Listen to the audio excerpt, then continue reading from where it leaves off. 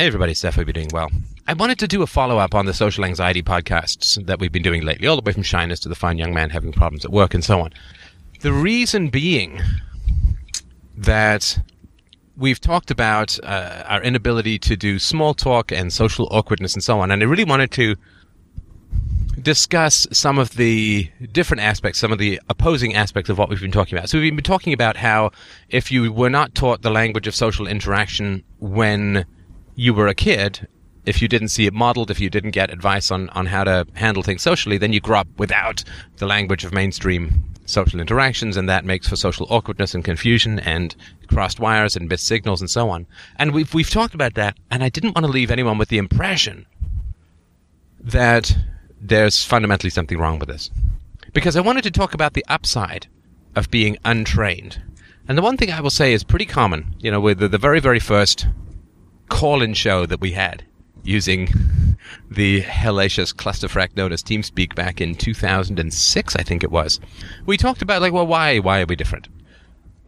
One of the things that I think has come out over the last couple of years about our differences is that because so many of us weren't taught this sort of generic social language, we've had to invent things. We've had to discover things.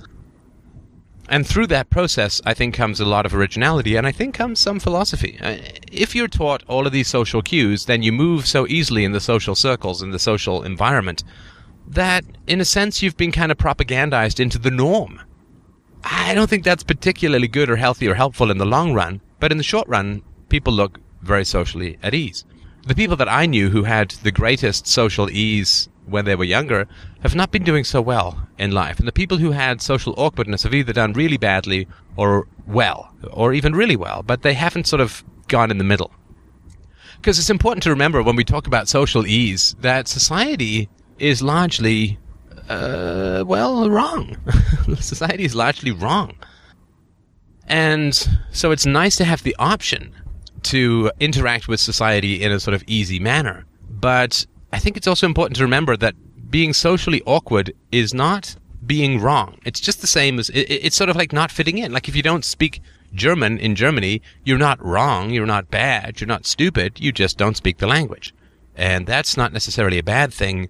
You don't want to fit in to the Hitler Youth, right? If you're thrown into the KKK kiddie group, you want to feel social anxiety and social discomfort. Because if you feel perfectly at ease in the Hitler Youth and in the KKK kiddie group, then you don't really have much of a reason to challenge the axioms or the premises or the morals or the beliefs of those groups. So I think a certain amount of social discomfort is important to just not be sucked into social propaganda. And so that tension, we're back to tension again, right? That tension of disagreeing with society, which means that you are not going to be perfectly at ease socially because you disagree with people. I mean, if you are an atheist at a Christian family dinner, you are going to feel some awkwardness. If you didn't feel any awkwardness, it would mean that your beliefs or their beliefs or the truth meant nothing.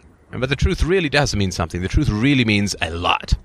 And so you're going to face or feel anxiety or discomfort when you're in the face or in the company of people who are fundamentally wrong and don't know it, or who are defensive about it, who are aggressive about it, or who are manipulative about it. You're going to feel some discomfort. So social discomfort as a whole, I think, is not a bad thing when society as a whole tends to be rather wrong. So I think that's important. I mean, Richard Dawkins talking with Douglas Adams, his friend, he's going to feel very comfortable and very at ease. When you see him talking to some heavy-duty Christians, he's not so much at ease, and that's natural and that's inevitable. And I think that's an important thing to remember. Society is wrong, so discomfort in the face of that era is a healthy thing, it's a good thing. I just want to sort of remind you of that. Now, the question of small talk is one that has plagued and bewitched, bedeviled, and bewildered me for many, many years. I can do small talk okay to a certain degree, and then I just feel myself completely deflate in terms of interest. I do a little bit of small talk, and Lord knows when your parent does a huge amount of small talk when you're chatting with other parents. You just talk about your kids, and, oh, it's been a nice summer, and blah, blah, blah, right? But I think it's important to remember that people who are into philosophy, people who are into self-knowledge, we got some depth, we've got some depth, and that depth is very alarming to a lot of people. Maybe most people, certainly most people that I've met.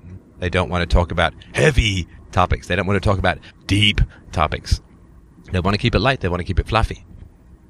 And there's this pull in society, right? So the people who want to talk about real things face the sort of helium-giddy idiocy of those who just want to keep things sports and weather and so on. And those who want to keep things sports and weather feel what they consider to be the grim, depressing undertow of people who want to talk about deep and intense things, right? Who just can't keep things light and fun and fluffy and bunny-like and, well, retarded.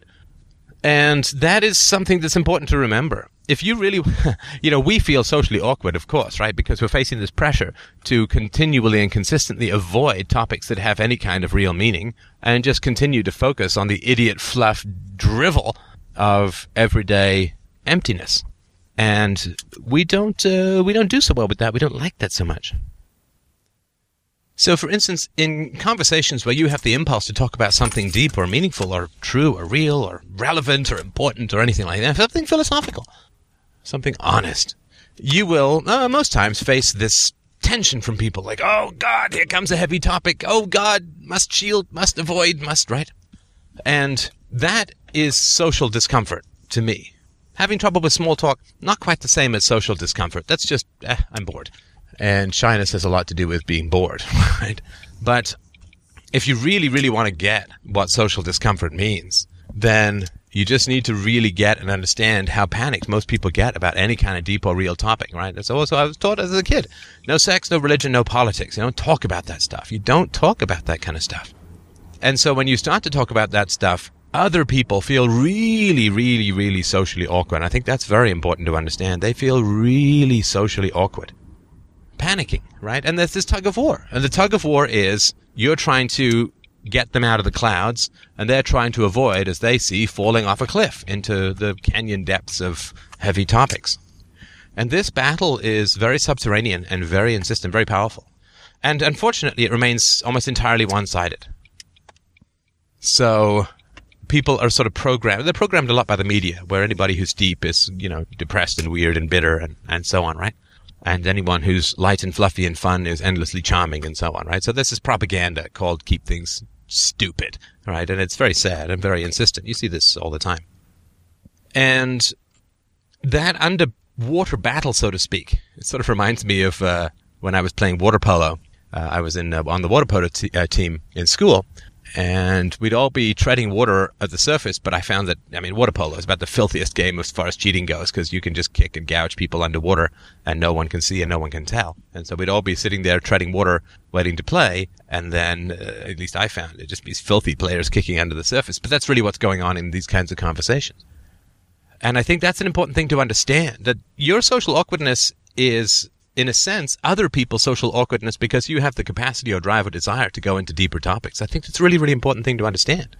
And, somebody posted on the board the other day, what do you do? What do you say when somebody says, why are you getting so heavy? Why are you getting so deep, right? It's like, well, I think it's okay to go a little bit on the offensive. Again, go on the offensive, don't be offensive, and say, well, I can't spend the rest of my short life babbling on about the weather and sports and stupid shit like that. I actually want to talk about some real stuff from time to time. So if you don't want to have anything to do with that, then I suggest you go find some idiot to talk to who's not interested in talking about anything real. But right now, that's not me. I'd like to see a little bit more of that.